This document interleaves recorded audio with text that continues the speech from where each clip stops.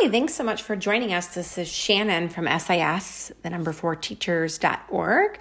I'm so glad that you joined us for today's blog talking about our problem-solving series with quantitative pictures. We can help our children experience math in the real world by providing thousands and thousands of experiences with real objects in the physical world, as we talked about last week in our blog. But what's next? Last week, we really focused on providing some of those real-life experiences for littles through intentional math-focused conversations embedded into daily routines. Even as you progress through the stages of developing early problem-solving skills, don't neglect those conversations. The topics of conversations might adapt as your child masters certain skills, but every math-focused conversation you have really strengthens your child's understanding of math and adds to their body of experiences with real objects in the physical world. The next stage of problem solving involves using what I call quantitative pictures. I know it sounds fancy, but quantitative pictures is simply pictures that contain lots of things that you can count. You could use pictures from Hidden Pictures, maybe a section in your Highlights magazine if you have one, or you can also go to the free online app that through highlightskids.com/games, or you could use a page from a coloring book or your favorite picture. I also love National Geographic because it has lots of great pictures of animals and things in nature that could be counted. Asking questions about real-life situations. One of my favorite resources is called Math Talks by our friends Shar Forston and Tori Richards. So many of our teachers use and love this book. Sadly, it's been out of print for a while. We were super excited to announce that they have exclusive rights to our digital version of their book. You can download the ebook from our website at SIS, the number 4 Teachers store, and use it right away. The title of the book catches people off guard sometimes because Math Talks sounds a lot like Number Talks, which we talk often about. Of course, both types of talks do deal with numbers, but in different ways. Math Talks, in this case, are using real pictures in a quantitative way to focus you using on different types of questions from beginning all the way to challenging to help students think about numbers.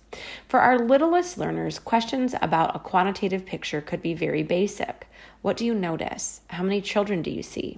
Or advanced students could look at a picture and be asked a more complex question. If 2 children join these children on the beach, how many children will there be? In the Math Talk book, not only do you get great selection of a full colored images and a range of questions to ask, you also get a black and white version of the image that's almost like a coloring sheet. This is a great way for students to literally interact with the picture by coloring the different objects as you ask questions. Use quantitative pictures. In the video in our blog, I'm going to show you how you can use the quantitative pictures to help make word problems come to life for students of all ages. I'll be using 2 different examples from the Math Talk book. One of them is at the apple orchard and the other one is at the beach. You'll be able to see how you can use one picture for a real wide variety of different questions and for different students, varying the questions from basic to intermediate to advanced and then finally more challenging.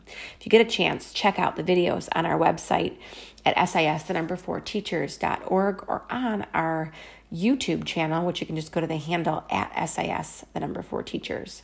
I like to display my quantitative pictures on a document camera or even a smartboard so you can interact with them different ways depending on the levels of the students. Younger students might just need to come up and touch and count. Older students might start to draw or circle objects in the picture if you're doing it with a whole class setting.